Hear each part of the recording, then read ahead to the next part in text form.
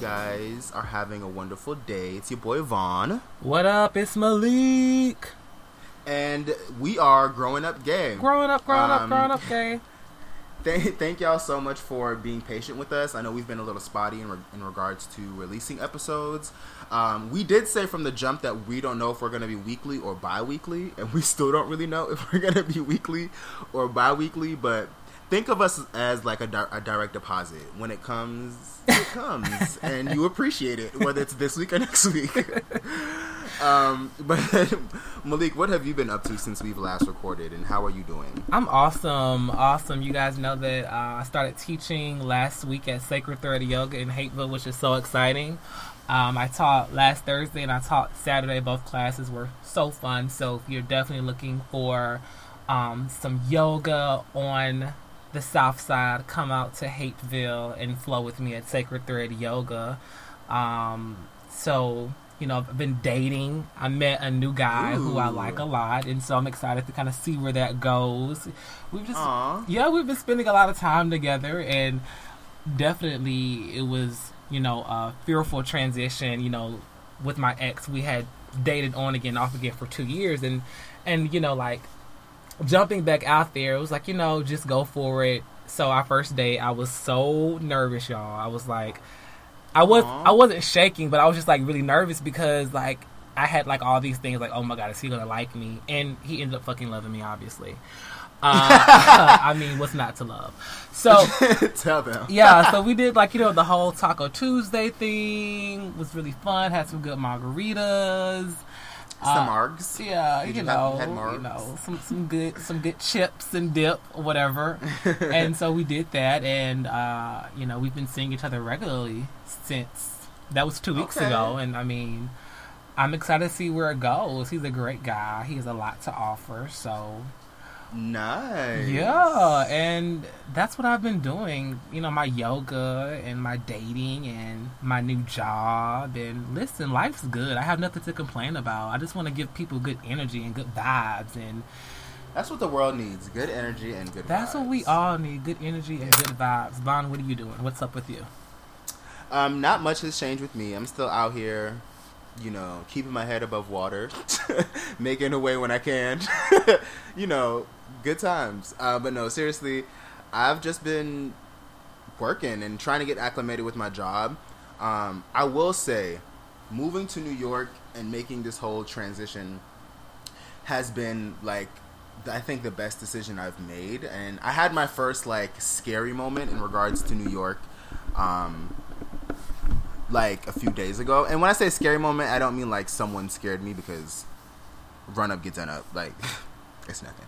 But no, I was at work and I was having like a really like shitty day, shitty few days in a row actually. I don't know if it's because like Mercury is in Powerade or like whatever that situation is.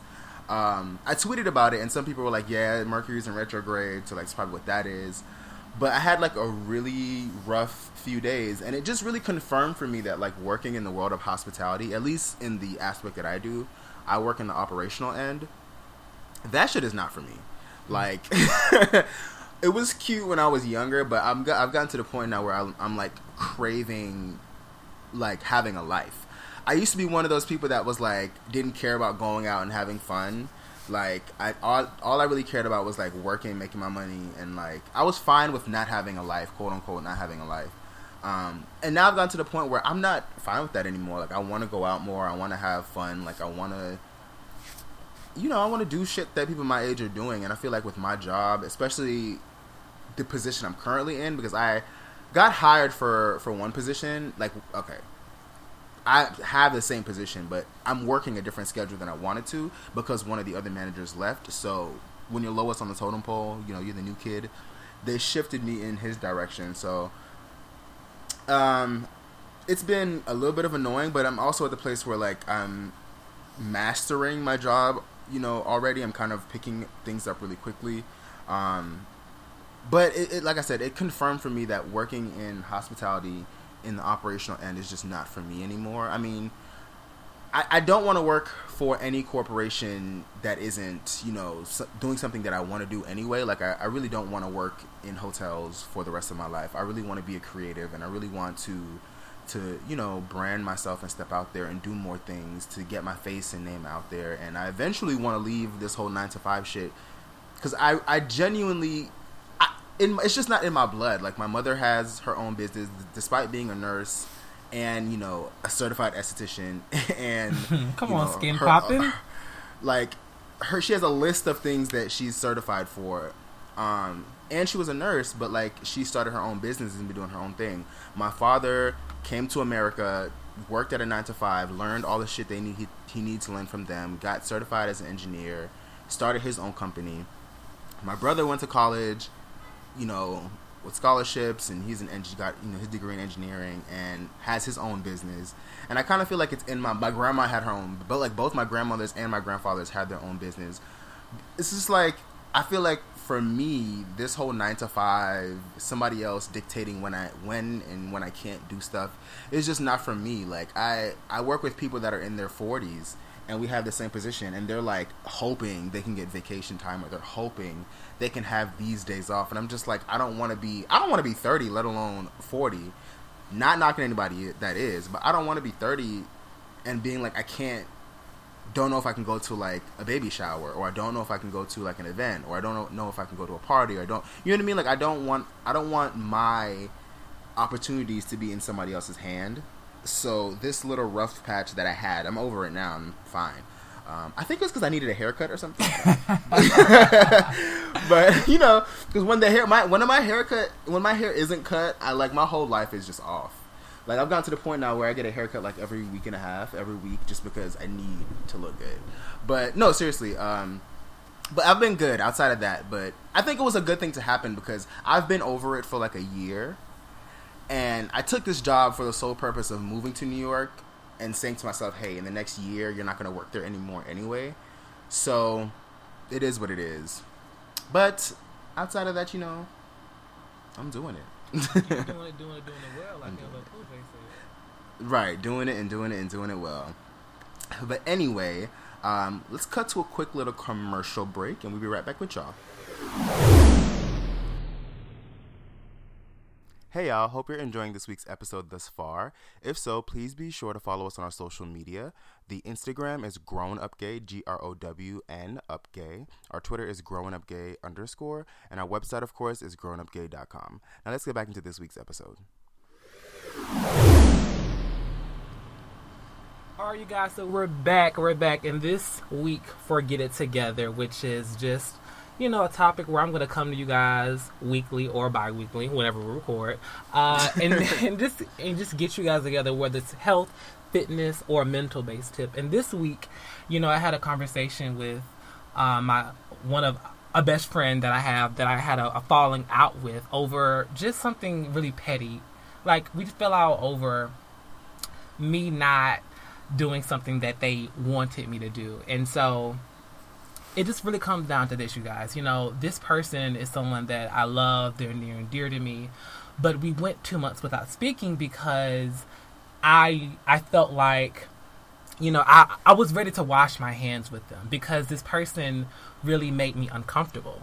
And how I knew that they were making me uncomfortable was because of the fact that I didn't want to talk to them, because I was like, you know, I don't feel like I need to go back to this person and apologize to them. I don't feel like I need to go back to this person and even hear them out, because, you know, when you hear people out, when you look them in their eyes, you see their soul, you see their heart, especially when it's like they're, you know, your best friend.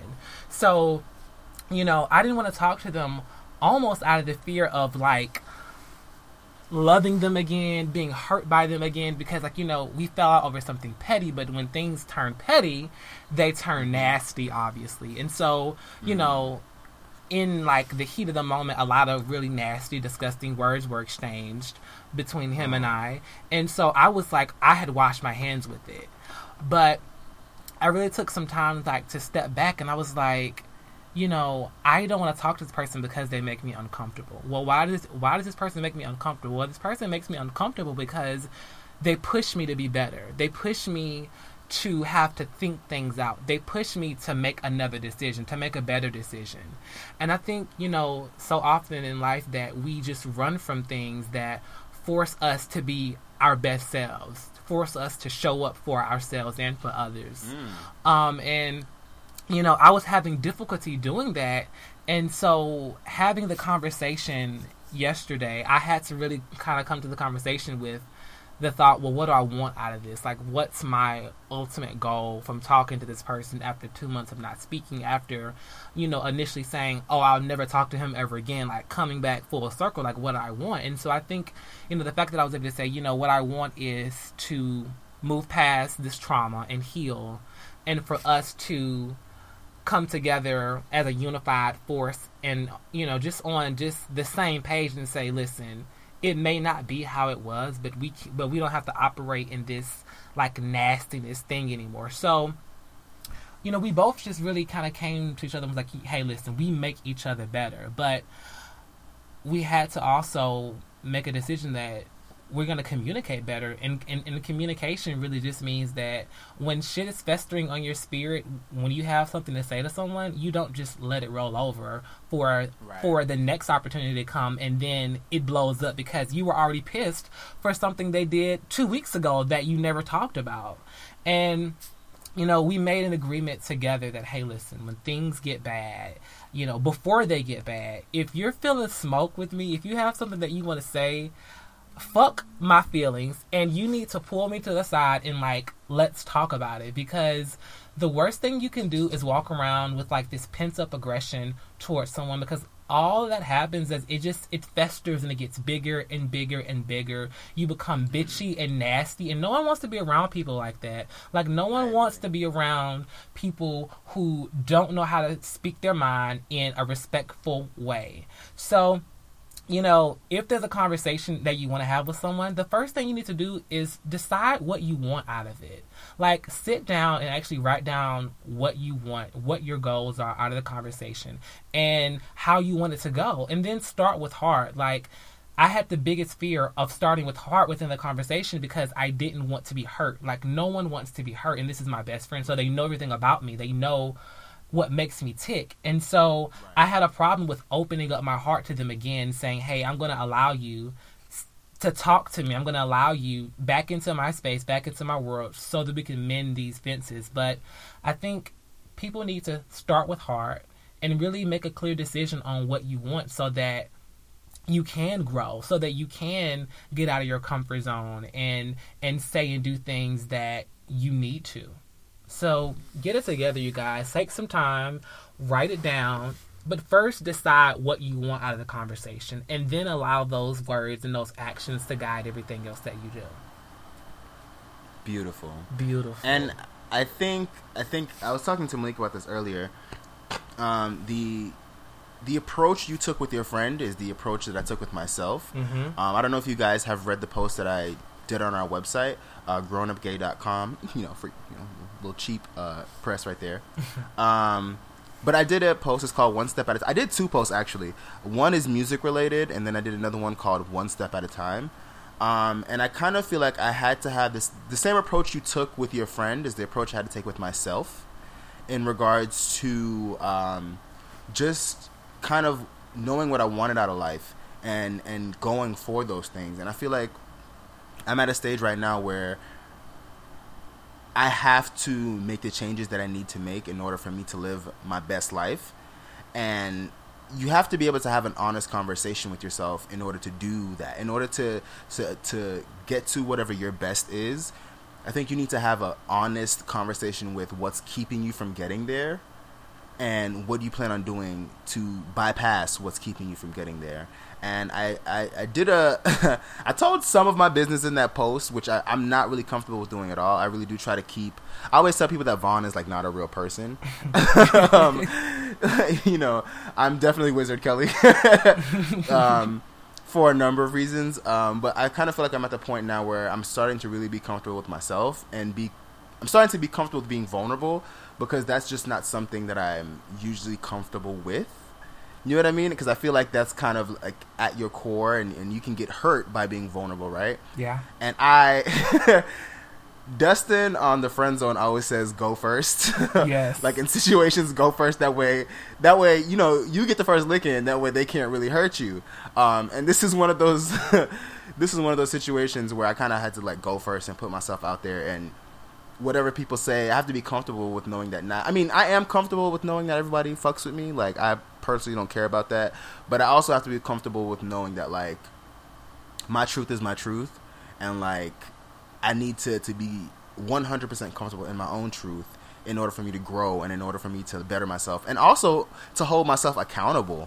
I think when you kind of put things out there for other people to see, it holds you accountable, because if you say to everyone, like, hey, I want to make these changes, this is what I plan on doing, or these are some of the things, or, you know, I plan on doing, or some of the things I have done, if, you know, time goes by and you're still having that same energy of this is what I'm going to do, and you're not doing anything, then I think people can kind of look at you and be like, I don't really know if you actually are going to do anything, or you're just going to talk about it. So if you haven't read that post, please go check it out. It's called One Step at a Time. It's a very honest, a little mushy, you know, it's a little soft, but I hope you guys enjoy that. And in the meantime, we're going to take a little commercial break and be right back with you.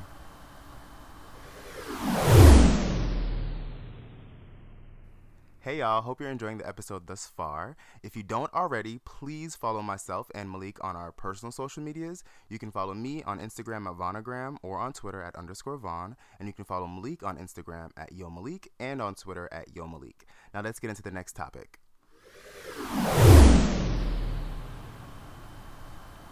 Okay, so for the main event, this week's Growing Up Gay.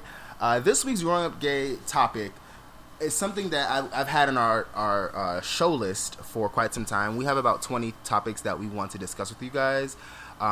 We've done 4 or so we have, you know, about 16 more to go, and then we'll be taking a little break after that.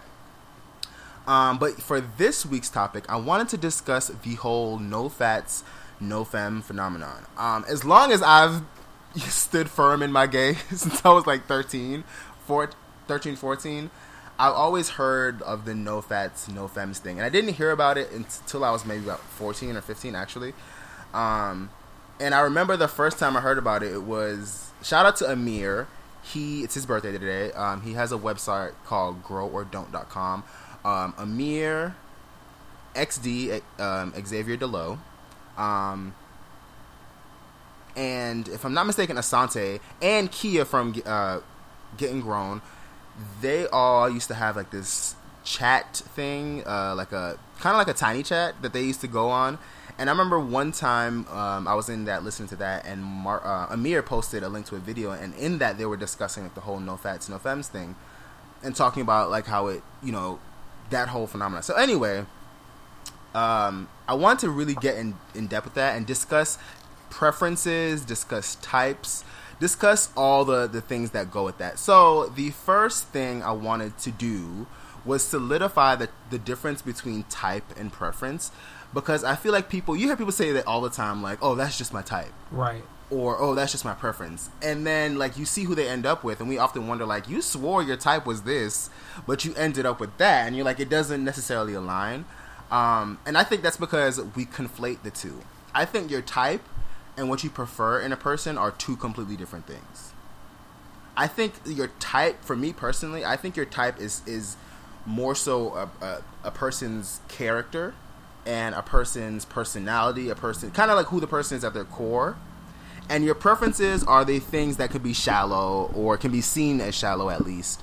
Things that you can potentially bypass or overlook if you care about the person enough. You know what I mean? Yeah. For instance, right? People okay. People always say that, like, I like nothing but light-skinned dudes, right? Which isn't true. It was at one point, right? But I feel like okay, so let me do this. Malik, what is your type? What do you think your type is? My type. So the type of guys that I'm like attracted to, I guess. Yes. So what's your type? My type is I like chocolate drops like me, generally. You know, that's my type. I just like, Okay, like so I'm going to stop you there. Yeah. I'm going to stop you there. I don't think that's a type. I think that's what you prefer. That's a preference, yeah. So what's your type? So my type, great call out. My type is hardworking, I love people that have great work ethics because I have a great work ethic. You know, Mother Beyonce taught me all about that, and my own biological mother, Sharetta, shout out to you, girl. So definitely people that have a strong work ethic, people that are creatives. You know, I like people that just know how to go out and get it from whatever avenue it is. And I think the third quality, communication and honesty. You know, okay.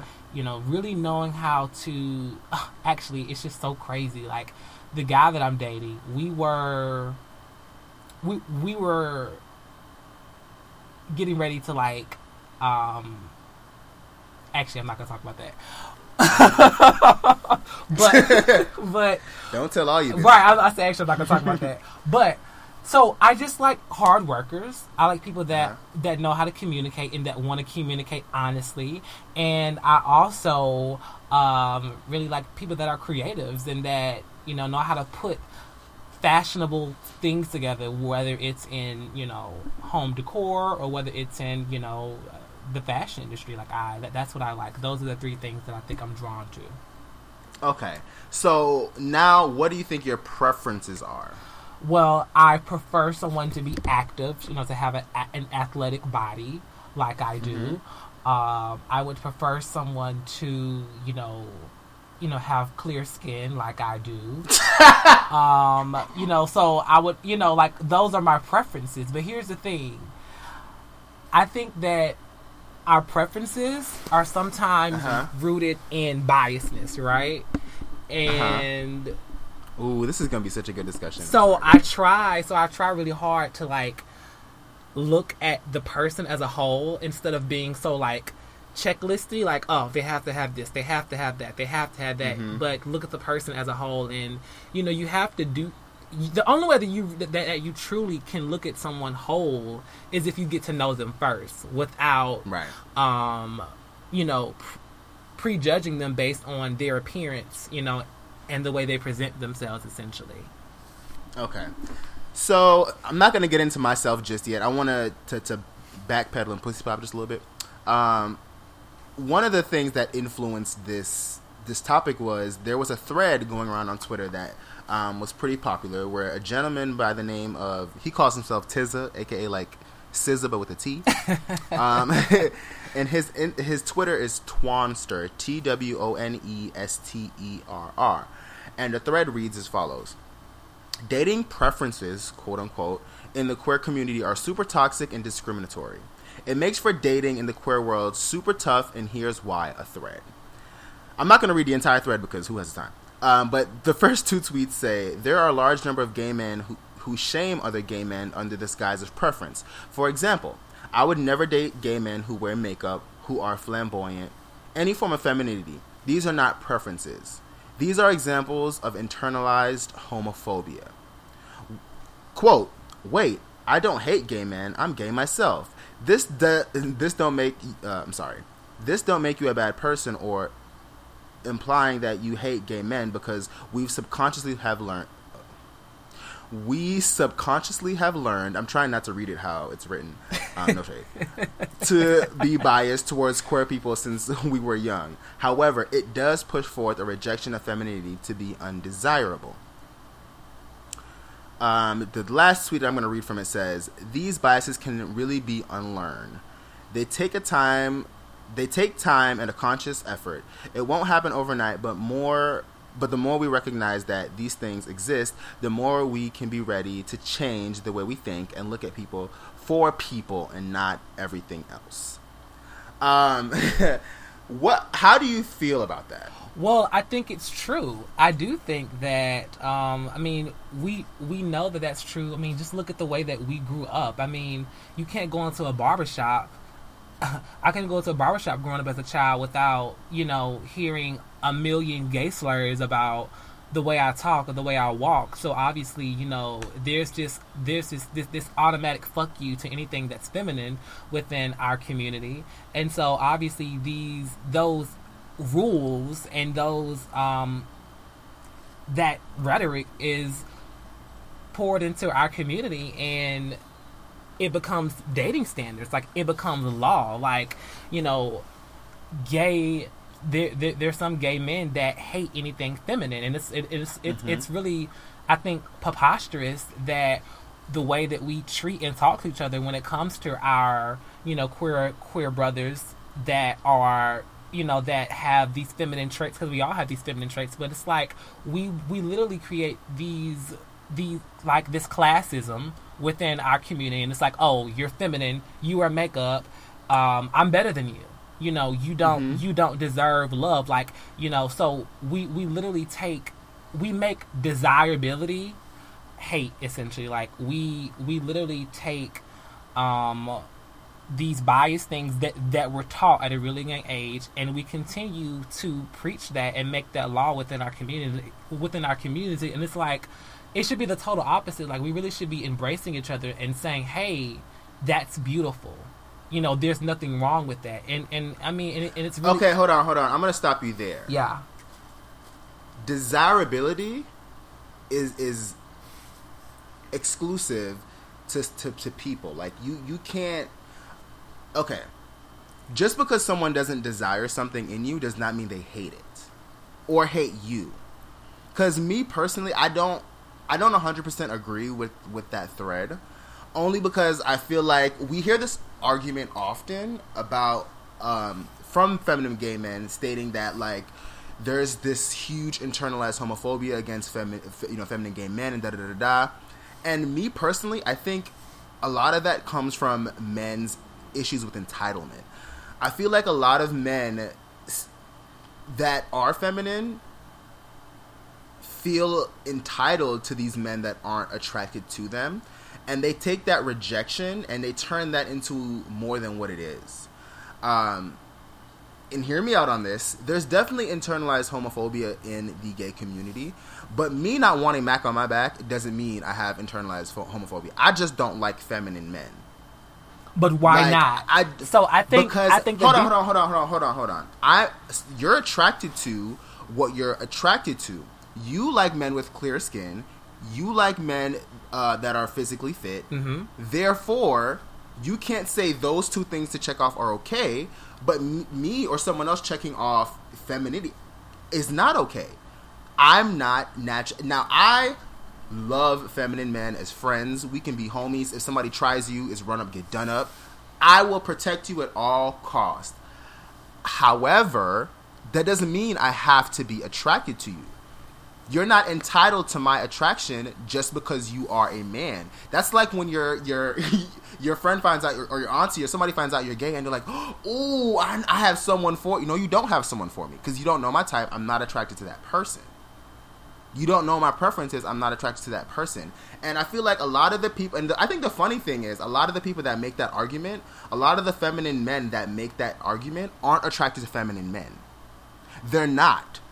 You want a certain type of man, and because one or two of those men don't want you, you all of a sudden feel like you can stand in a place and say, hey, you have to be attracted to me, or you're only attracted to me because society taught you not to be. Maybe I'm just not attracted to you. Like, we need to seriously consider the fact that some people just aren't attracted to femininity in their partners. It doesn't, I mean, I understand that femininity does not make you any less or more of a man. I fully understand, and honestly, I think the dopest thing about being gay or being queer is the fact that we naturally tap into both masculine and feminine energy. I've always said that. I've always stood firmly in the fact that I think that's what makes gay people like unicorns, because unlike heterosexual males, they can't naturally tap into femininity. It's something that they have to do, and when they do that, they feel like it's performative. Whereas for us, queer people, queer men especially, our femininity kind of flows through us naturally. It's something that we innately tap into. Masculinity, same. So I don't think you necessarily are. I don't think it's a case of. Now, here is when I will say it's internalized homophobia. If homeboy is on the timeline talking about he don't fuck with sissies and you know them niggas that wear makeup, da da da, all that, and then all of a sudden it's 1 a.m. and and he's in your inbox trying to fuck, that to me is internalized homophobia. That to me is someone that has an issue with femininity on a societal base and only wants or less after you in the sexual form, but doesn't care, won't bring you around, won't walk with you in public. Although that to me is internalized homophobia. But if I just do not desire you, it's not, because if that's the case, if all these gays that are lusting after men that are in shape, is that like internalized fat phobia? Or do they just like men that live the same lifestyle that they do or look like they do, that are more fit or more in shape?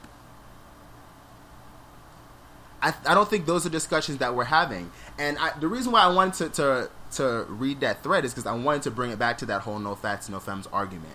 Because I personally, as someone that, was fat and still a little thick, I don't think it is an ugly thing to say no FATS, no FEMS. And me personally, I would never say something like that. It's just not necessary to state, in my personal opinion. However, I don't think there's anything wrong with someone that wants someone that's in good shape. I don't think there's anything wrong with that, especially as someone that has lost 90, almost 100 pounds. I know how hard it is to attain a certain type of figure and a certain type of body. I know how hard it is to keep it up. And for a lot of people, it is genetic, and they eat whatever they want to, and they just happen to have abs. They, drink a ton, they eat trash, they work out once every 2 weeks, all that stuff, and they happen to be in great shape. Shout out to their metabolism, shout out to their genetics. Fine. But for a lot of people who curtail their life to look a certain kind of way, who make sure that they do their 2 hours at the gym, they make sure they eat clean, they make sure they go jogging, they make sure they do all these things, for them to want someone with that same work ethic, that same drive, in regards to their physical appearance, I think it's their right to want that. I don't think they're in the wrong for that. Now, again, if you are, Mr. Gym Dude and you fucking with thick niggas on the side, which is another argument I want to have one day, this whole thick versus fat thing, because a lot of y'all say you're thick and you're not, you're fat. It's okay, just own it. And I'm not trying to be like shady. Just say you're fat. I'm fat. It's fine. It doesn't have to be a word that hurts. We've made it sting, but you're not thick if you're like 80 pounds overweight. That's not thick. It's just not. I'm probably going to get so much hate for all this shit. But I just have to say, I just wanted to make those few points. I don't necessarily think it's internalized homophobia, right?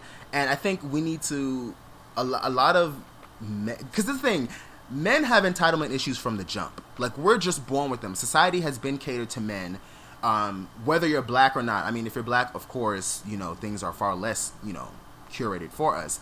But society has taught men, regardless of your sexual orientation, that you are entitled to things. You are entitled to sex. You're entitled to being desirable. You're entitled to bodies.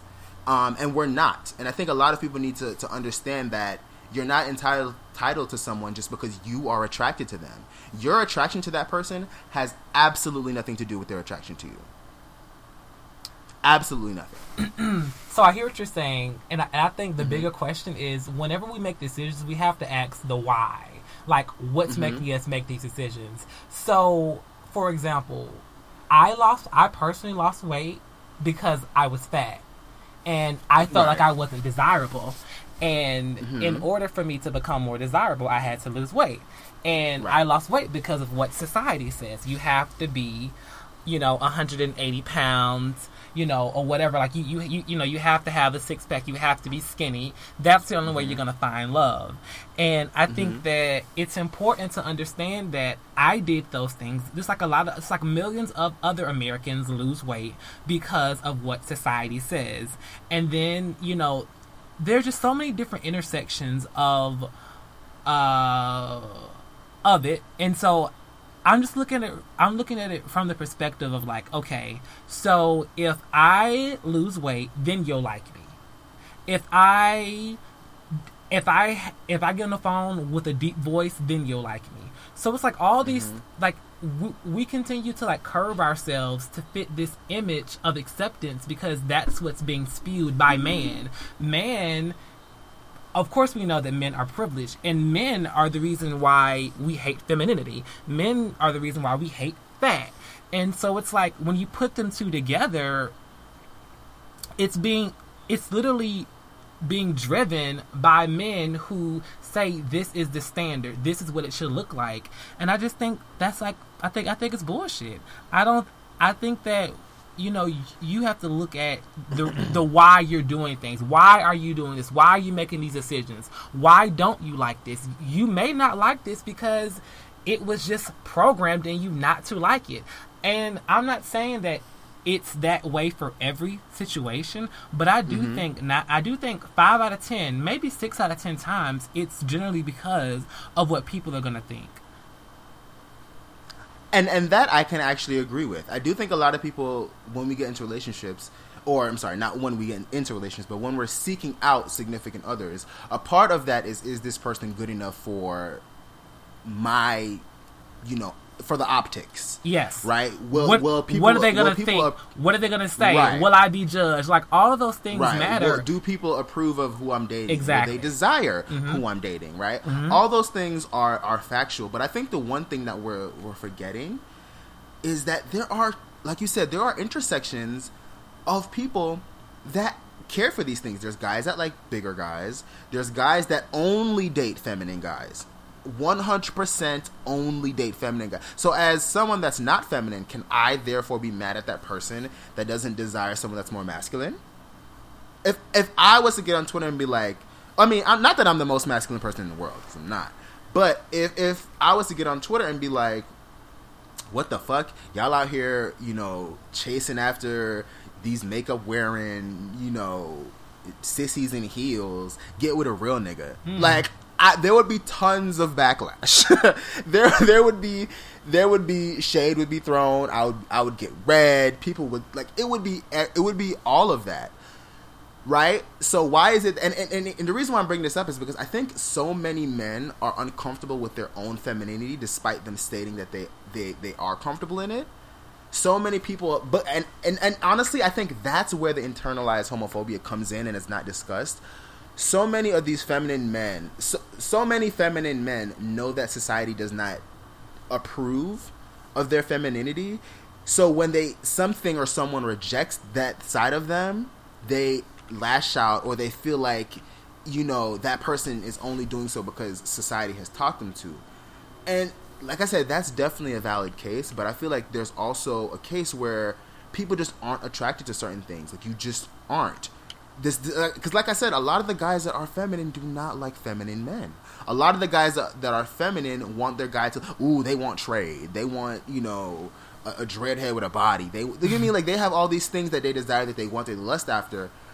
But the minute that one thing that they have isn't approved of, there's an issue. And I feel like it's counterproductive, and I also feel like it's a little lazy that we just continue to act like,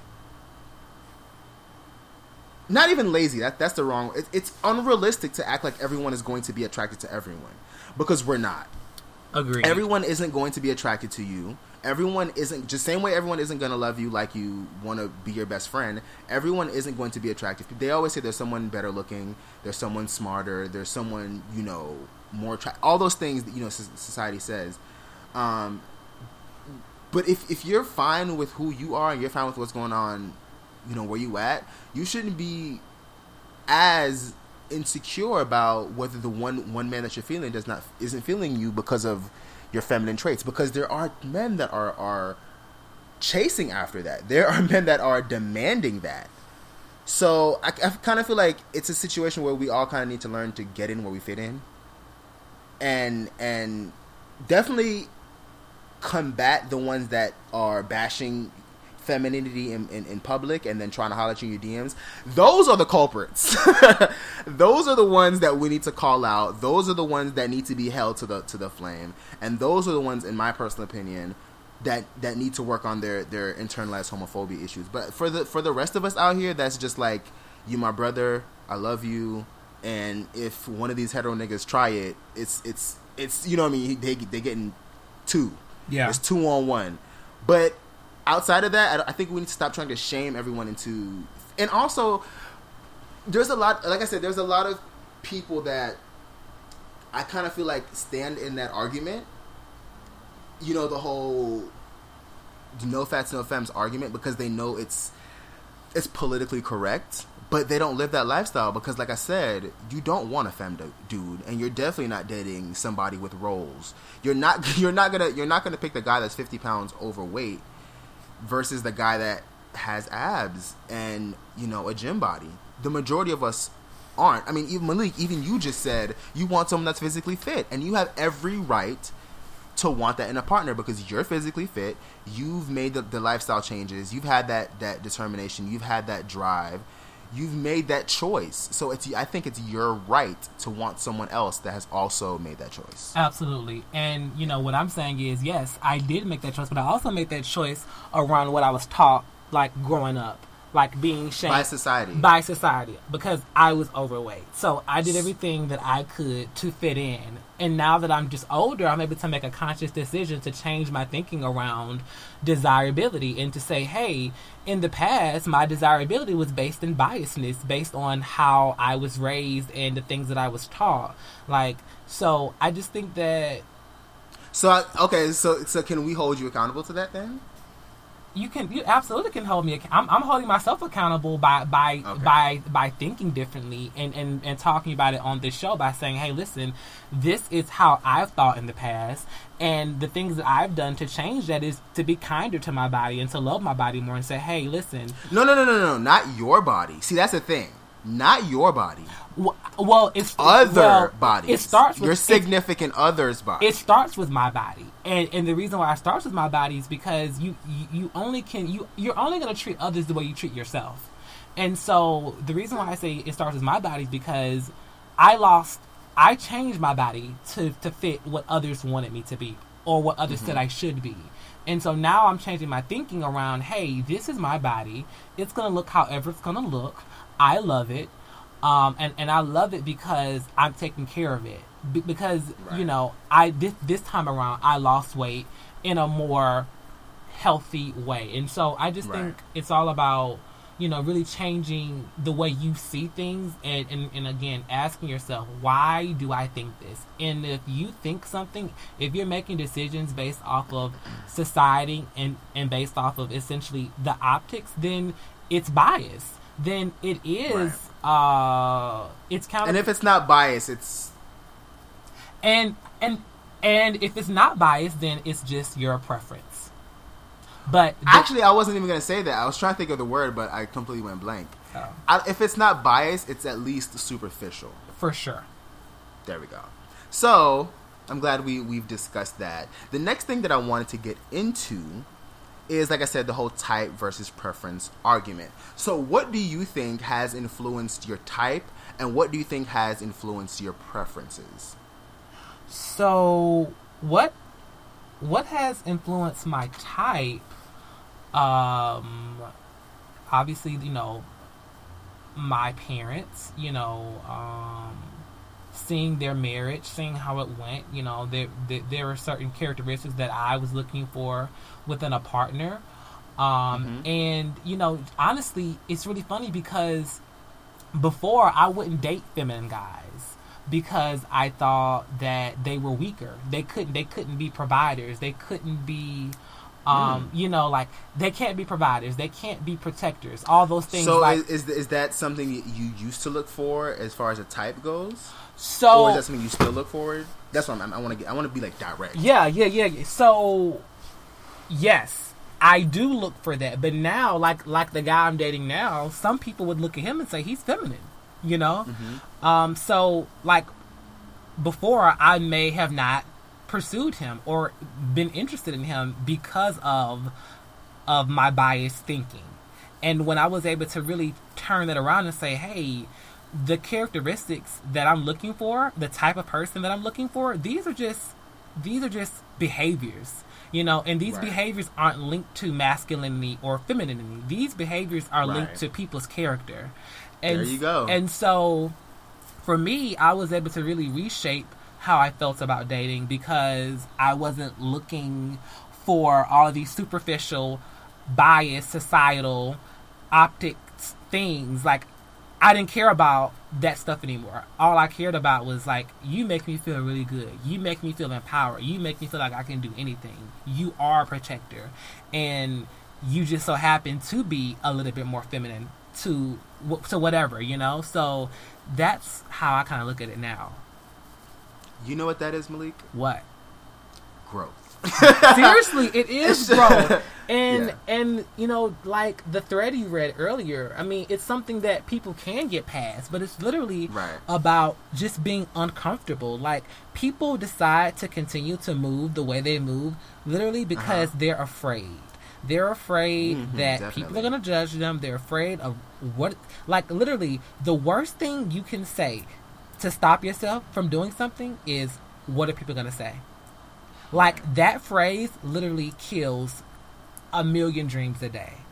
And people they won't move because they literally are afraid of what people are going to think and what they're going to say and being judged. And I think once people are able to change the narrative that's in their mind, they will be happy.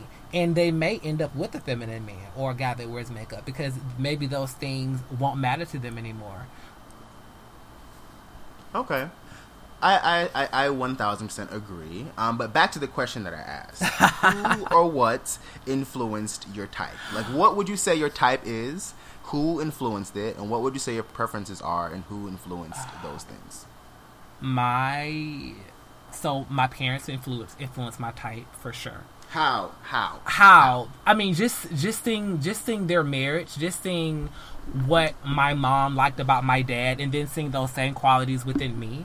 You know, you talked about how, you know, your family is an entrepreneur. My dad started a company 20 years ago, and when he passed away, my mom kept it going.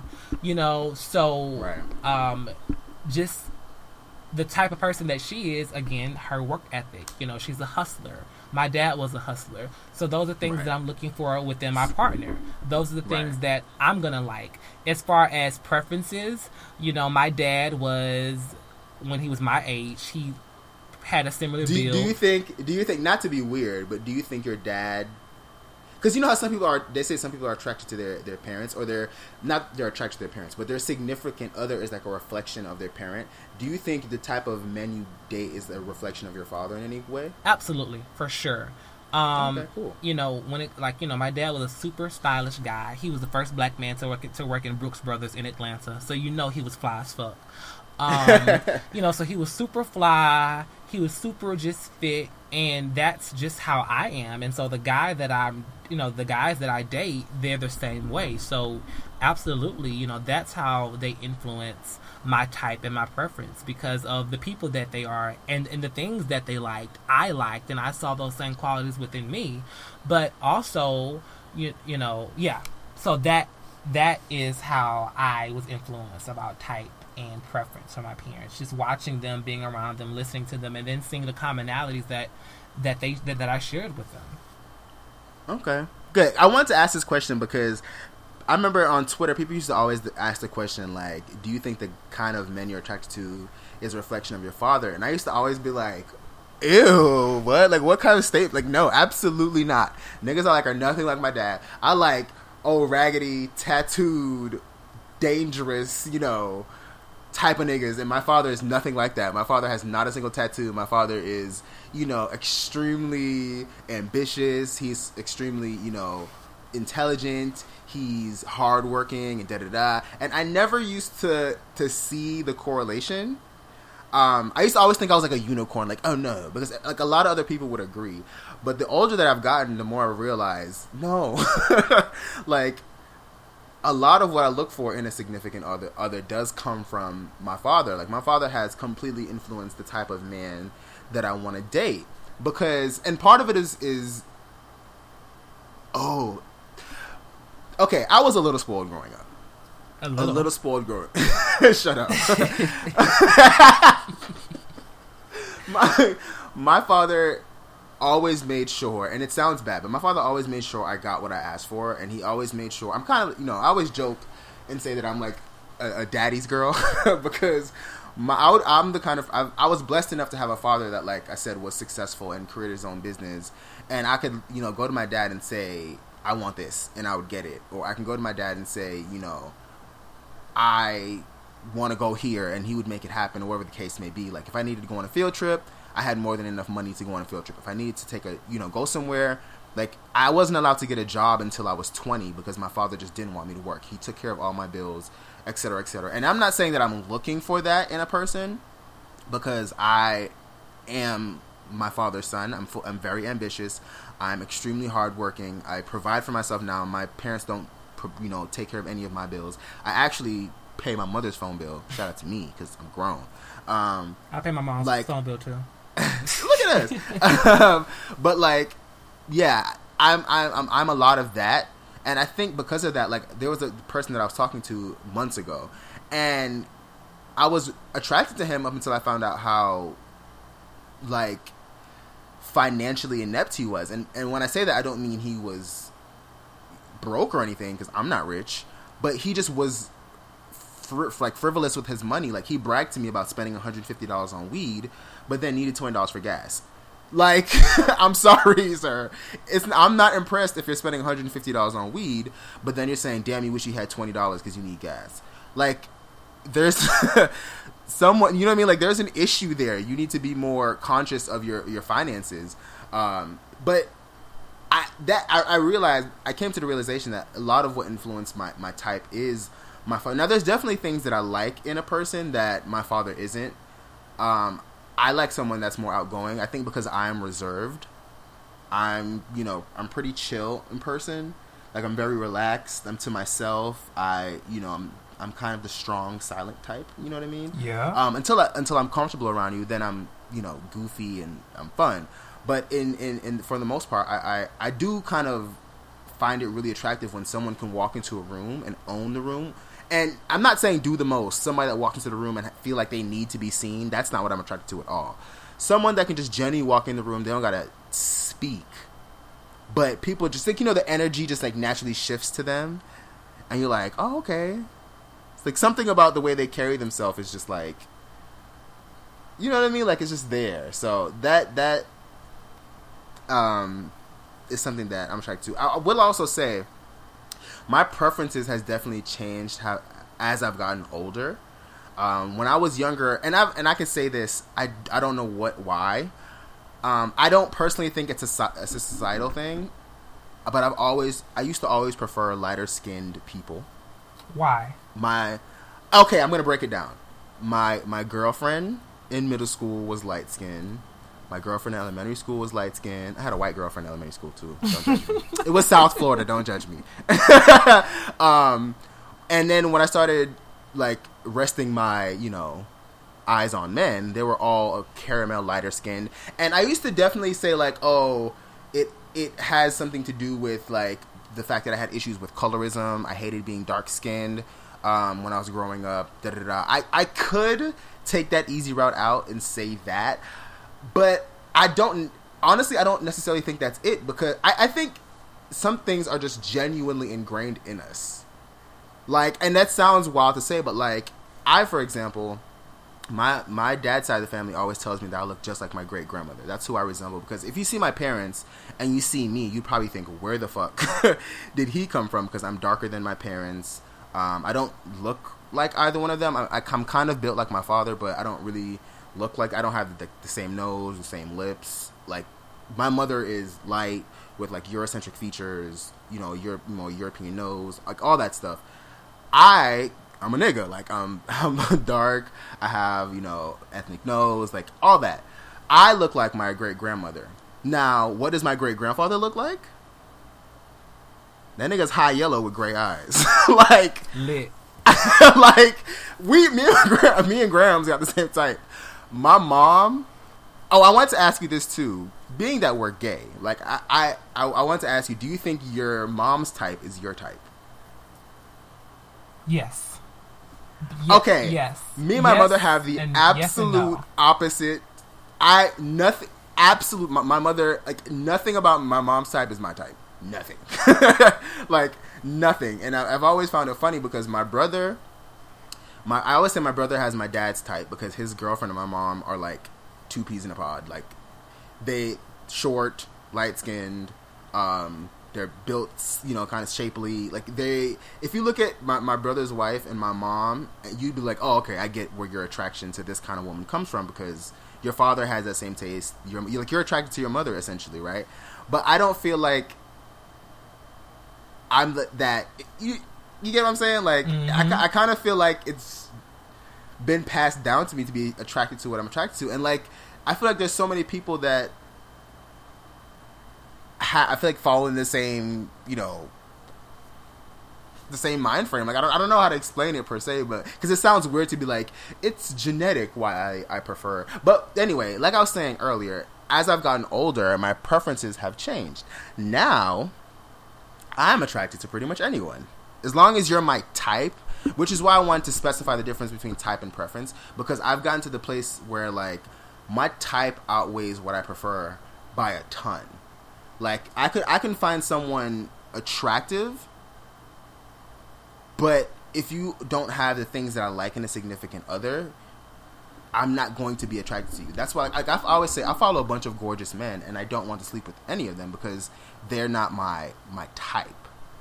They might have things that I used to prefer, but they're not my type. Like, I'm just not attracted to you. And the reason why I started kind of resting in this this thought process of type versus preference is, like I said, as I got older, I found myself being far more attracted to people, and I was like, why am I attracted to, like, this person? You know what I mean? Like, nothing about them is my quote unquote type. And then I started to realize, actually, no, you make me laugh. You know, you're secure in your manhood. You're hardworking. You carry a good conversation. Like, that's my type. Yeah. You know, you might not be 6'5". It's okay. You're 5'10". It's okay. You know what I mean? It's okay. You might not look like you just got out of jail. You know, because I used to have a thing. I used to always say, like, my type is like the retired hood nigga. Like, you're not still selling drugs, but, like, you might have in your past life. And, like, you went to jail for a year and came out and turned your life around, and now you're like a lawyer. You know what I mean? Like, that that would be like, that's what I used to be like. That's my type. Like, I like just a little bit of thug. But now I've got a corporate thug. A corporate thug, exactly. Thug, yeah. Yeah. Oh, roughneck with some sense. You know what I mean? Like, but anyway, is there anything else that I want to get into? Oh, before I forget. Whew. This is also a hot topic that I saw on social media, and I wanted to bring it into this discussion. Do you bring to the table what you expect from a significant other? Or from your significant others if you're dating multiple people? Because I feel like so many people want things out of a relationship or want things out of a person that they don't have and can't provide. They want someone that's like, rich, or they want someone that is like, has this perfect body, but they never go to the gym. They want someone that has 5 degrees, but they only have 1. They want someone that, like, is this person that they aren't anything close to. And I kind of feel like it's unrealistic to build a real relationship with someone if you're going into it. You know how they say it's 50-50? Yeah. You know, a relationship is 50-50. If you're requiring a person to have 50, but you only have 25, is that fair? No, it's not fair. I mean, I think that, my personal mission statement is never ask for something that you can't provide on your own. Ain't that it? That's it. That's it. That's it for me. But I do think that closed mouths don't get fed. Ooh, that's a good point. And so, if you want something that you don't have, sis, by all means, go ahead and ask for it. But be prepared for whatever answer or whatever, for however it goes, just be ready for it. So I don't think there's anything wrong with asking for something that you may not have right now. But I do think you do need to question if you keep asking for things that you don't have and the answer is the same answer over and over again, you may need to step back and do some self-reflection and understand why isn't it happening for you quite yet. What is the disconnect? Why is it not coming through? Like, I mean, prime example, I mean, when I was dating multiple people a few years back, you know, there were things like I couldn't attract guys who were good communicators because I sucked at communication. So I think that, you know, you have. How can I attract someone with money? Bitch, you gotta find the right happy hours. You gotta find the right bars, the right after hours to be at, the right socials. They're there. I'm joking. I'm not. What they say, follow the money. Listen, and that's also because I see, and I think, okay, I'll say this much. I think with the whole bringing something to the table that you expect from your significant others, I think there can be a balance. For example, if someone has a lot of money, but they're not necessarily the best looking person, they might be looking for a good looking person that doesn't have a lot of money. Right? Potentially. We see a lot of people that end up in relationships and we're like, how the fuck did you end up with that person? But then we're like, oh, that person has money, or oh, that person has access. So do you think is that like a fair trade then? That, like, you know, you don't have the 6-pack, but you have the 6 bands. Like, you don't have. I mean, it's definitely a fair trade if you agree on that, you know. But again, I think you have to ask yourself the question: why does it matter? I mean, here's the thing: I'm a man, and I have access to a lot of things that that other guys I've dated did not have access to, and you really have to, like, ask yourself again: okay, am I dating this person because I have authority and power over them? Or am I dating this person because I really like them? And I also think that's a good point. And I also think, like, the whole no FATS, no FEMS argument kind of goes into this too. It is like a power exchange. Like, you know, I'm not gonna pick you because I can, because society tells me that I'm better than you because I have a better body, because I'm not feminine. So I'm not gonna date you. Can I be very honest about something? Sure. So, for anyone that doesn't know, I've never been in a relationship. I don't utilize apps. I'm not sexually active. All that. Right? Tell y'all my business. Right? One of the main reasons that I never partook in like hookup apps, I still don't. Find them pretty cringy. I mean, to each their own. I'm not judging. Do you? I've been on there before, you know, but it's just not where I want to be right now.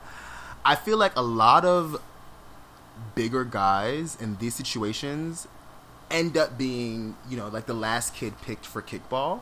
Yeah. And I feel like a lot of them end up, and I know there's gonna be like 1 or 2 people. Actually, our show is not that poppin'. Maybe this episode will go viral, niggas will listen, then I'll have a bunch of niggas in my mentions like, I'm big, I'm thick, and, you know, I still get dick, right? Shout out to you. Dick is in abundance. Almost anyone can get it if they're patient enough. True. But I feel like there's a difference between someone willing to have sex with you and someone wanting a relationship with you, right? And I feel like a lot of especially guys, with men. I mean, men will fuck anything. Any fucking thing. And I feel like a lot of men, especially bigger men, and probably the same thing with feminine men, I feel like y'all probably have the same issue. Whereas, actually, I don't know. But I'll say, especially for bigger men, I feel like there isn't a desire for them, because I'm still a big-ish, not that big, but I feel like there's an issue where, like, a lot of guys end up being like the last choice, and I want to say, like, there was a gay web series, I don't remember what it's called, but it was Atlanta based. It wasn't that popular at all. And I'm only stating that because... Is it like is it called Chasing Atlanta, that show? No. And that's exactly why I said it wasn't that popular, because I know people are going to try and think about it. It literally had a few hundred views, and I watched it. This was all of 2012, 2013. Got it. But there's a scene in there where this fine dude, he goes over this guy's house because he wants to hook up with him, right? The guy I guess he had been hooking up with the guy for quite some time, and the guy's roommate was this big guy, was this fat guy, and the guy isn't home. He didn't know that they had like a regular hookup thing, and of course it was like 2 a.m. in the series. He goes over there, and he's like, the dude, his roommate answers the door instead of the guy, and I'll never forget it. The dude is like, yo, is so-and-so home? And he's like, oh, he went out. I'm not sure what time he'll be back. Something to that degree. Anyway, the episode goes on. They're in the living room watching TV together, and time is passing. And the fat guy now has always, like, romanticized this guy. He's always wanted an opportunity with him. He's always, wanted a relationship with him. He's always kind of been secretly crushing on his roommate's hookup buddy. Right. And the dude, can feel the energy. The fine dude is, he can feel the energy. And he looks at the dude and he's just like, all right, suck my dick. And the fat guy does it. And at one point, the fat guy goes to kiss him and he like pushes him down. He's like, nah, this ain't that kind of situation, nigga. And for me, it was so cringeworthy because and trust me, I know there's fat guys out there that pull all types of niggas. I'm not asking y'all to jump in my mentions and verify or justify a nigga with abs that's feeling you. Like I said, they exist. I know this. But I kind of feel, and that's, for me, is why I stayed away from dating apps and all those kind of things, because I felt like I never wanted to be that person. Yeah. I never wanted to be someone's like, if you're gonna fuck with me, you're gonna fuck with me because I'm the shit. Not because there's no other option and I might as well throw my dick in that direction. You know what I mean? So I don't know where that came from, but I just wanted to mention it in regards to this whole thing. I mean, yeah, I'm sure that if you are someone that doesn't feel desired and isn't affirmed and doesn't feel beautiful, the minute you get around someone that you are into, and I also think that sometimes we're into things because someone else told us we should be, and like literally just understanding that sometimes you really are like in a really like a lonely, fucked up, like, hey, I'll take anything. Like at that point, like I'm sure that guy from that show was like, damn, like I've been wanting it for so long. He was willing to take it from any. He was willing to take it. Like he just was willing to take it. And it's like it's just B. Yeah. Nah. Yeah. Listen, I always tell people I'm really glad that I'm Jamaican, because I might have all the insecurities in the world, but one thing I am is prideful. Right. Yeah. Being Jamaican, and I say that specifically in regards to being Jamaican, because Jamaicans are known to be like the most prideful people in the world. We love our land, we love our people, and we love ourselves tenfold. Even if we're like having a shitty moment and we hate I think that's so funny when it comes to and I know it's not just Jamaicans. I'm sure there's like a ton of other people like that. But I always related to being Jamaican because like I was having a conversation with my cousin the other day, and she was talking about how like we were talking about dating and stuff, and she was like, man, these niggas be playing games and da da da da, and she was talking about how the guy she's talking to is kind of like treating her in that situation where it's like he's not necessarily trying to build, have a real relationship with her, but he's just cool with fucking, and she's not cool with that situation. And she was like, she had to tell that nigga, like, despite whatever you might think my worth is, I'm Jamaican, so it's tenfold. Like, that's it. you might think one thing, but like I feel another way. So I don't know. That's that. I don't think I have anything else to say in regards to this topic.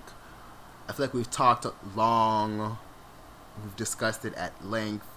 We might have missed a few points. I probably am going to think of something that I want to say in regards to this.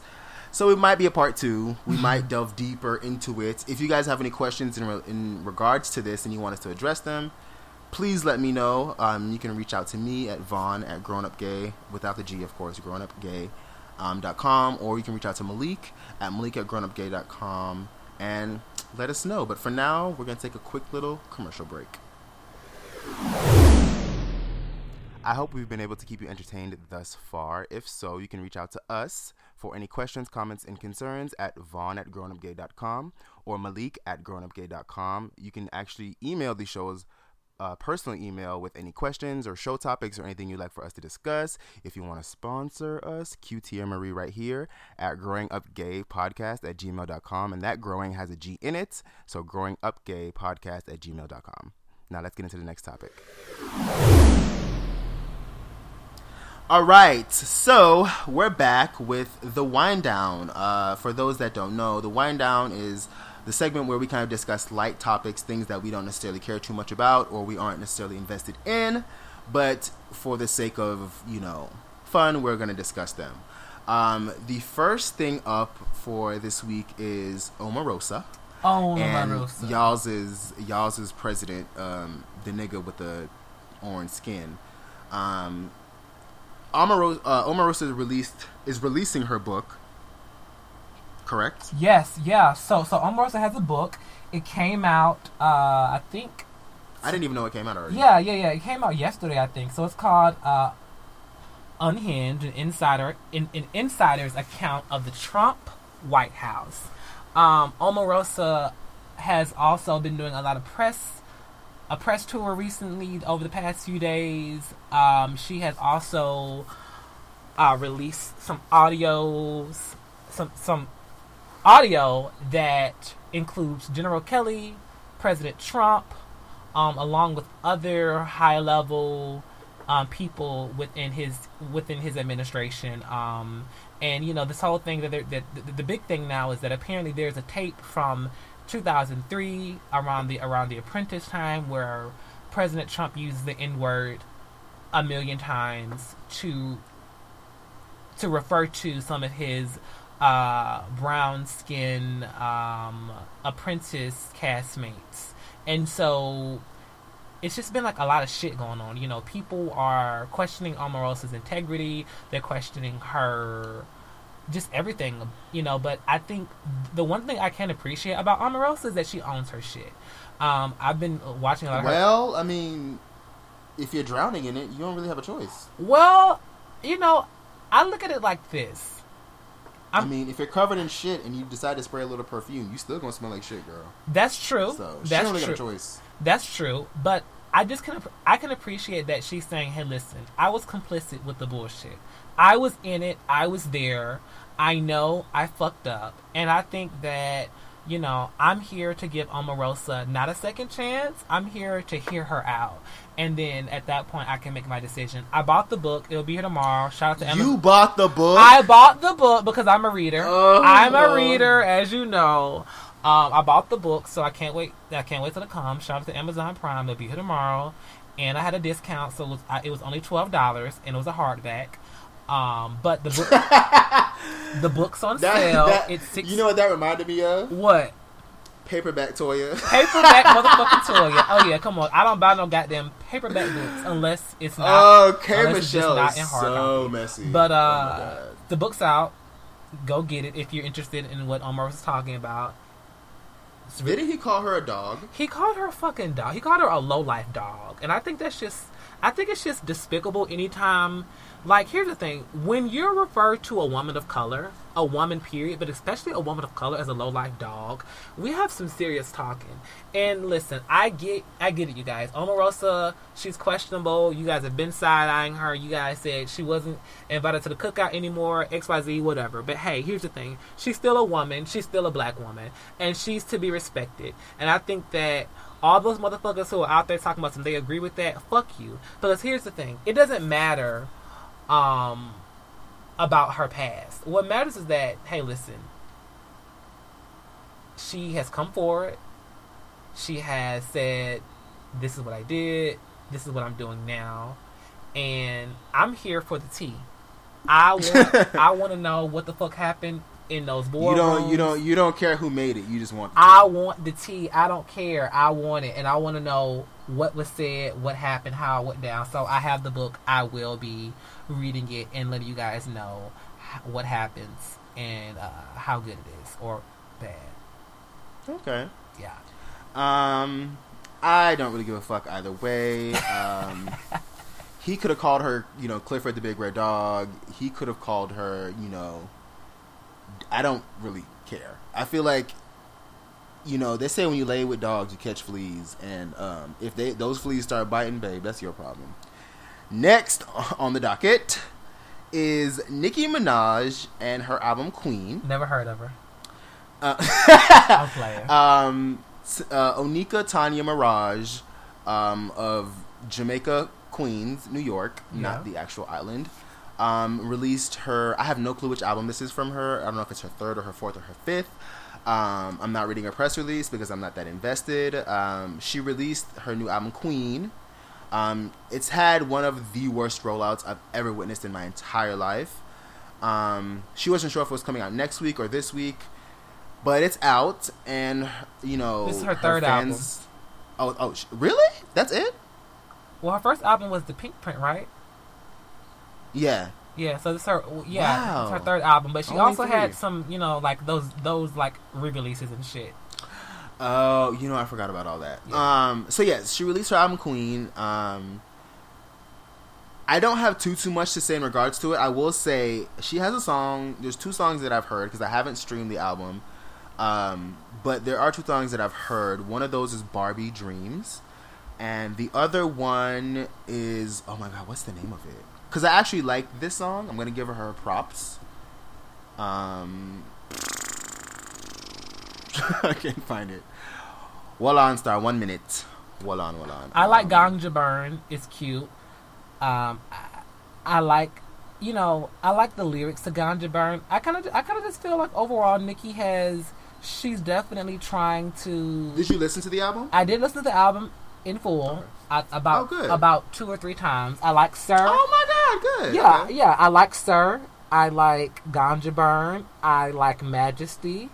Barbie Dreams is cool. I like Chun Sway. I like Chun Li. I like LOC. I like Good Form. Wait. Hold on. Chun Sway. Wait. What? Chun Sway. Chun Sway. Chun Sway is a song she does. Oh, she has a Chun Li and a Chun Sway. Chun Sway is a song she does with Sway Lee from the group. Ray Shremmer. Oh, okay. Yeah. So, there are definitely about 7 songs that I think are bops for sure. Well, out of 19 songs, that's pretty good. It's so much. I think half the. I mean, listen. I like the album. I don't like that Coco Chanel song. I don't know what the hell Foxy Brown is talking about. I mean, people were getting Auntie Foxy together, but I haven't heard it, so I can't say it. Yeah, the album. I think overall the album is cute. And one thing I like about Nicki Minaj, she is really a caricature, and she is like a character or a caricature. Because a caricature is not a compliment. You know what? She's really a character. And I think that she is just really confident. And is she though? Yeah, she really is. She's really confident in her ability to spit. She's really confident. She really is. And I like that about her. I think that, I like that quality about Nicki. That she is so confident in her craft. Now, ooh, okay. what I don't understand is that Nicki said this album was going to be a lot of 80s sounding, and it don't sound shit 80s to me. It sounds. When did she say that? She said that on an interview. She said that, I think it was a Billboard interview where she said her album was going to have it was going to sound 80s. Oh, okay. I don't follow, so I wasn't sure. Well, good, I guess. The song that I like is called Good Form. That is my shit. Oh yeah, that's I heard it.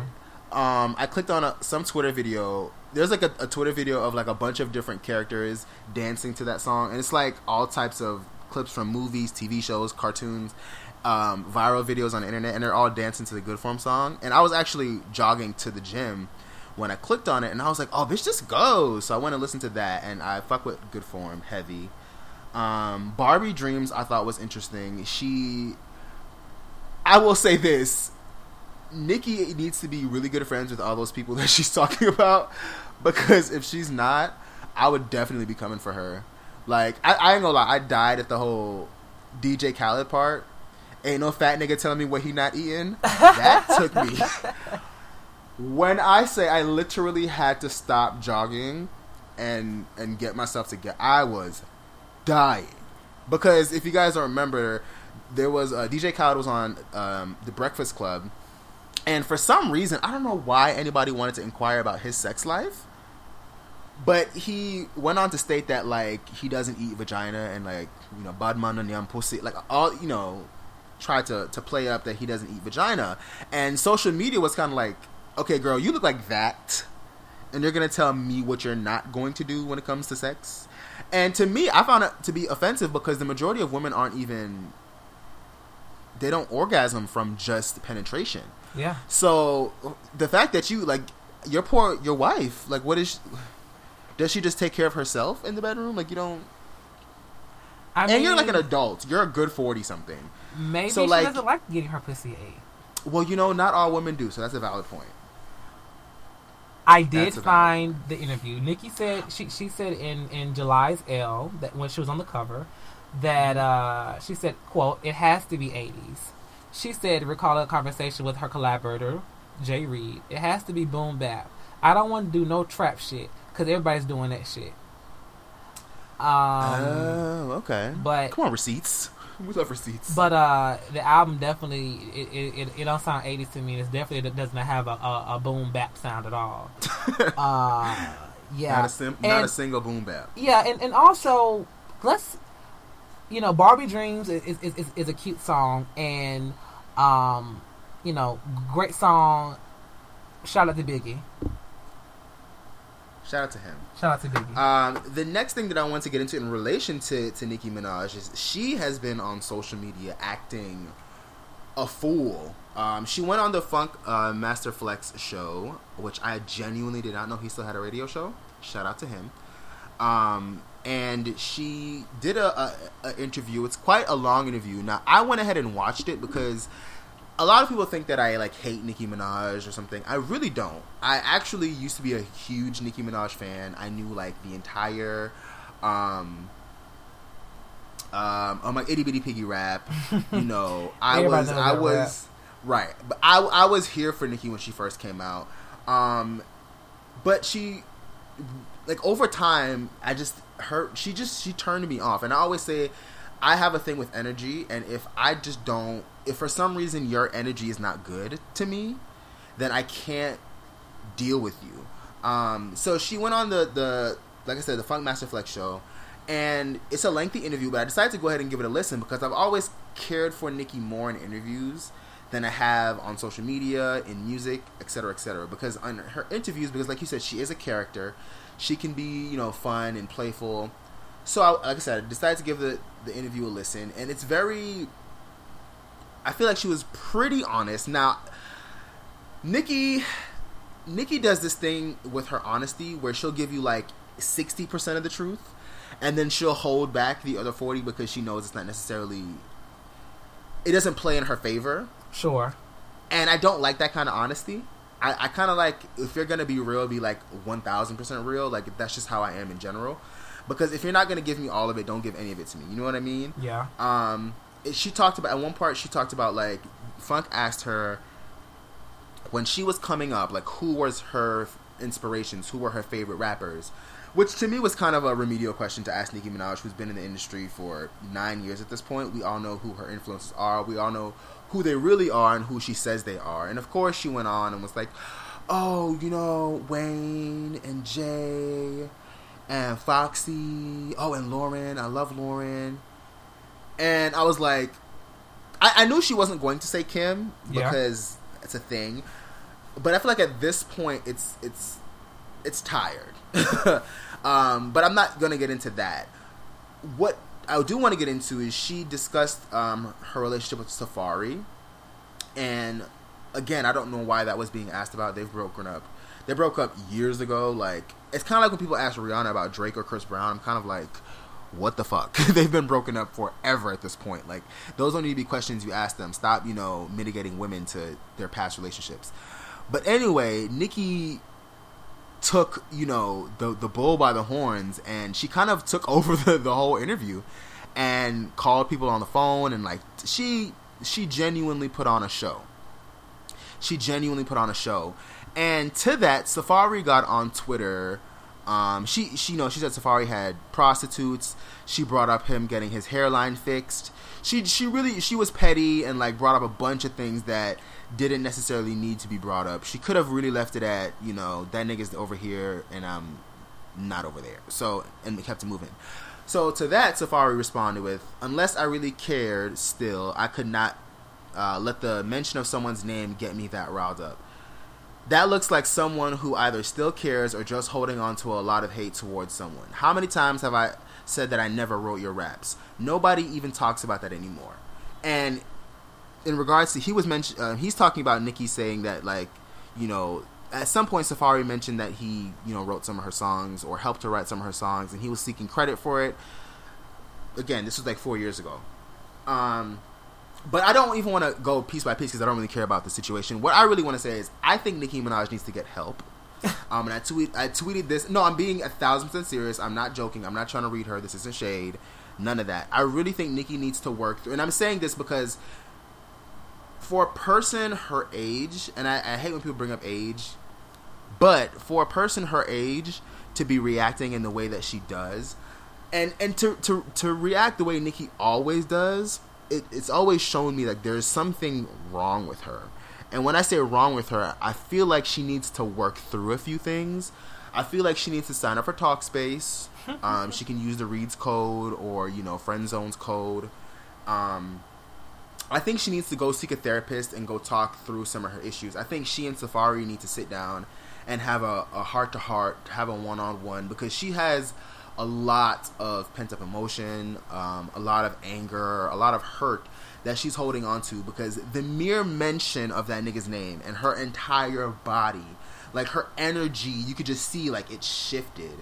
And I think if someone that you broke up with, someone that is such a bum, someone that is so broke, someone that is none of the things that you care for, like she says, the mention of their name shouldn't have such control over you.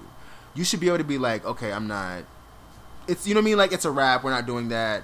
Next topic. Or I wish him well and let's keep it moving. But I genuinely hope she goes and gets the help that she needs to work through that, because I feel like that's probably going to affect her relationships and her dealings with men in the future.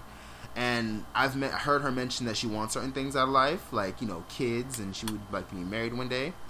And I feel like you're 36. So, realistically, there's not that much time. Like, there's a good decade left. So, if you do want to have, like, kids in a relationship, now, again, I'm not putting those things as important. She did. I don't ever place, value on relationship, especially for women, because I feel like society has done enough of that. But if she wants those things, then she needs to work on herself. That way, when someone comes in her life, she can get those things and she can have healthy relationships and she can, be a good Minaj and not a troll, because I could not be 35 on Twitter acting the way that she's acting. I couldn't. I can't be 25 on Twitter acting the way that she's acting. Like, it's just not cute to me. So I hope Nicki gets that together, because you ain't looking good out here, ma. You ain't looking good. And the final thing that I wanted to get into so we can close on out is, I don't know if you know this, Malik, but Danny DeCane has gotten back together. Actually, I just got a text message about that. Literally, my best friend that I made up with yesterday just texted me. The universe is undefeated because Dawn by Dumb Blonde and DK3, they're going on tour. Yes. Yeah. This is pretty random. It came out of nowhere. I see they were going for the whole surprise release thing. Shout out to them. I'm happy for them, I guess. I've never had the pleasure of seeing Danny DeCane live, so I'm gonna try and get tickets so I can, get my life. Yeah. And Dawn has some great solo music that I'll enjoy at the show, and Dumb Blonde has a song or two that I care for. So, congratulations to them. Congratulations to them. I think that's lit. I do. Hopefully everyone keeps their hand to themselves. Hopefully the girls don't go punching on each other and get the throwing bowls in the studio. But right. I would love to see the other two girls join them as well. I would love to see that as well. I always had a soft spot for D Woods. I don't know why. Her and Andrea were always kind of like my favorites. So it'll be dope to see all 5 of them together. Maybe just pop up once at like a show, maybe like the finale of the tour or something like that, and just give the fans, a moment. That would be really, really cute. Outside of that, is there any new music that you're listening to? Anything that you've gotten into? I mean, listen, lately? I'm still trying to learn the fast part, the popping my. I'm still learning the fast part, the ape shit. I don't have time to hear shit else. I'm going to see Beyonce and Jay-Z on the 26th in Atlanta. I am learning the words to Everything Is Love. That's what I'm doing. Literally, like, that's what I'm on right now. Okay. Well, we have a special announcement in regards to that, but we're going to get back to that. As far as have you listened to Sierra's new song, Freak Me? So I heard bits and pieces of it, but then I saw you talking on Twitter about how people were saying that she stole it from someone else.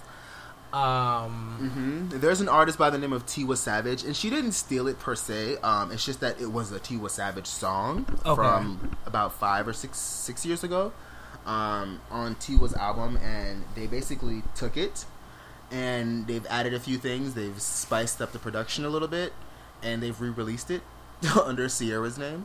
But Tiwa is credited, so it's not like a thing. People were just surprised because the song was supposed to be new and it's been out for, a good portion of the song has been out for 5 or 6 years now. So, but I mean, for me personally, I wasn't that surprised. When I heard the song, I tweeted about this. I said that it sounds like a Tiwa Savage or techno song, like a typical Tiwa Savage or techno song. So I'm not surprised that techno is A, featured on it, and now B, Tiwa Savage has writing credit. So I do like it though. I have to say, this is the first time since her Sierra album release that I feel like she's given us something that's like good, that we can feel. Something that is it's a good song. I don't think it's bad in any way. I also don't think it's extra great. But it's good. And what I appreciate is the fact that her team is really pushing these releases. There's challenges for every damn song that she's released. There was a level up challenge, and now there's a Freak Me challenge. It's cute to see that she's trying to adapt to the new standards in the industry and trying to get her streams up. And it seems like Sierra wants to play. And I've always said that my biggest problem with her is I don't think she's wanted to be in the industry. I don't think she's wanted, to be.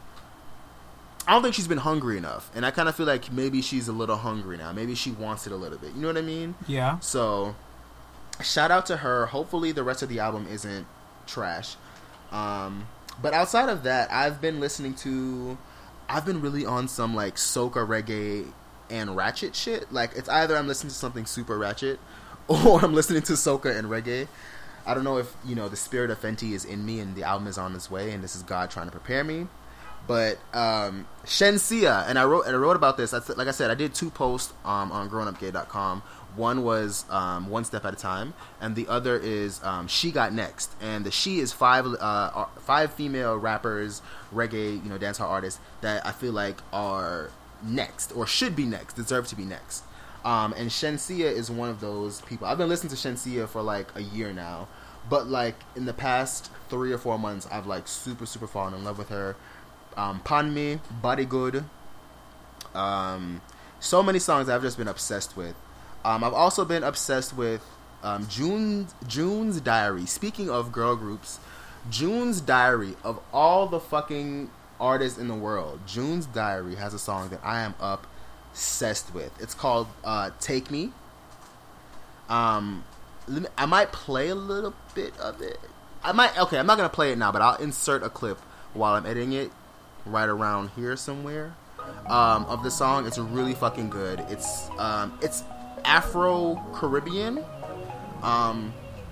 which is dope because, like I said, that's the wave right now, and that's what Fenty. Listen, Rihanna tried to let y'all know what was coming. She let you know what the weather is gonna be, and I'm glad to see that so many people have their rain boots on and the umbrella's out and they're ready. Like, it's kind of beautiful to see that she hasn't even dropped it yet and people are getting information. So, you know, her impact. That Rihanna name just won't let up.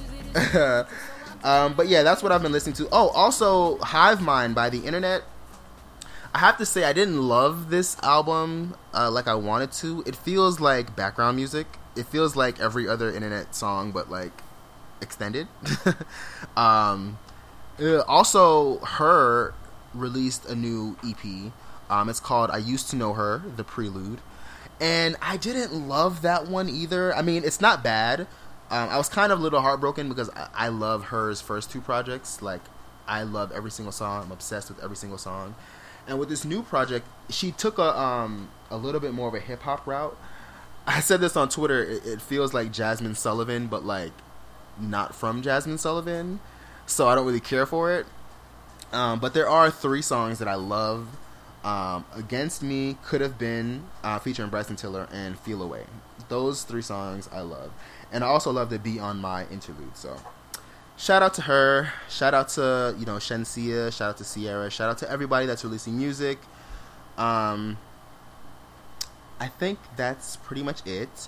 Oh, I forgot to mention the ratchet side of all of this. There is a person by the name of Moneybag Yo. Moneybag with 2 G's, yo. Now, please do not jump in my mentions telling me that he's, you know, a rapist, you know, child molester, a murderer. I have not done my Googles. I literally haven't even gone to his Instagram. All I know is I was listening to music and this song featuring Young Thug called Bust Down came on. BUSS Down came on, and I got my life. I was on the train. Well, I was at the train station getting my life. And I listened to his album. His album has like a few cute little songs on there that you can kind of just like bop to. So check him out as well. And if he's trash, forget I said any of this. You know, you can just Control-Alt-Delete that shit from your mind. So that is that. With that being said, we have a little giveaway for you guys. A gag for you guys. A little, you know, a little song. A little song. Malik and I will be giving away. Drum roll, please. Do you want to announce it? Or? Yeah. So you guys, we love you guys so much. And we are so excited about just the community that we're growing here with our Grown Up Gay family and with just our local Atlanta community. Like, we're, you know, this is our base and we're so excited ATL, about all of just the embrace that we've gotten across Atlanta and just across everywhere. So, for the 26th of August, Growing Up Gay, we're going to give 1 ticket to the On the Run 2 concert. August 26th here in Atlanta. Hey. So, Vaughn, will you tell people the rules? Yes, I absolutely will. So, like Malik said, we are giving away 1 ticket to the On the Run show in Atlanta for the 26th. That's Sunday. Don't forget it. If you are interested in, you know, partaking in the contest, all you have to do is follow us. On Twitter, on all of our social medias. So follow Malik, follow myself, and follow Growing Up Gay on our Twitters, our Instagrams. Share our 2 most recent episodes on your social media, and there's going to be a questionnaire on both Instagram and Twitter that you need to partake in. So again, you need to follow us on all social medias.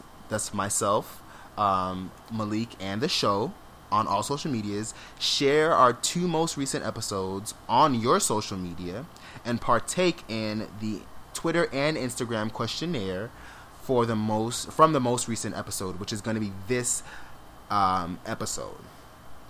Okay, we'll probably have other ones that come, but it's going to be the questionnaire from this episode. Actually, I'm going to go ahead and change it. It can be the questionnaire from any one of the episodes, because that's going to be a thing that we start doing now after the episodes, is doing questionnaires, 5 or 10 questions from the show that we want you guys to answer.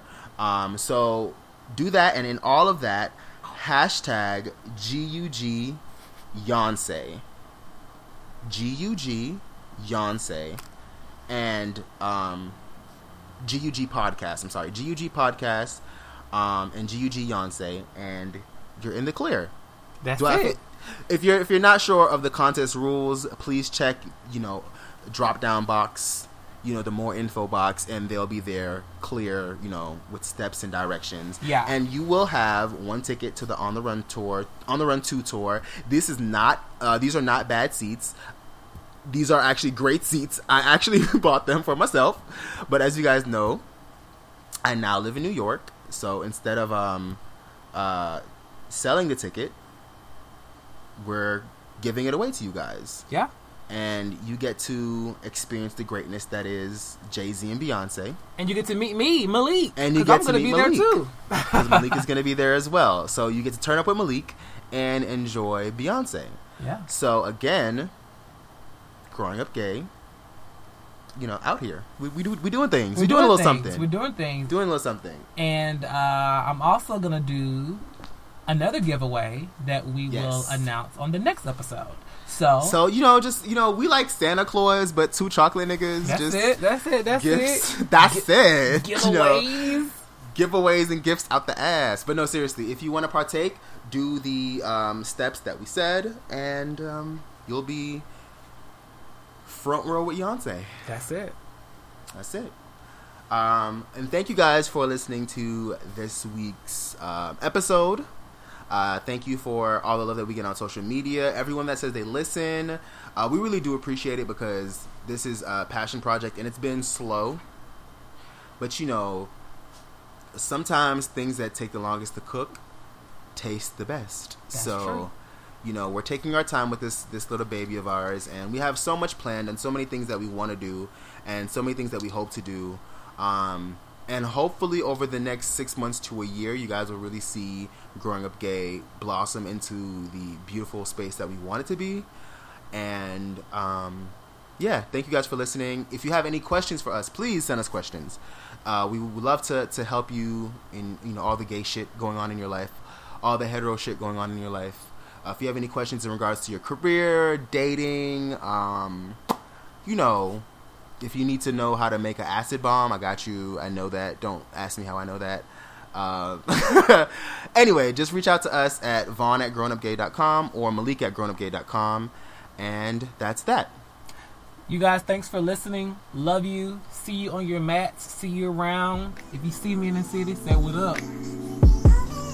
Peace.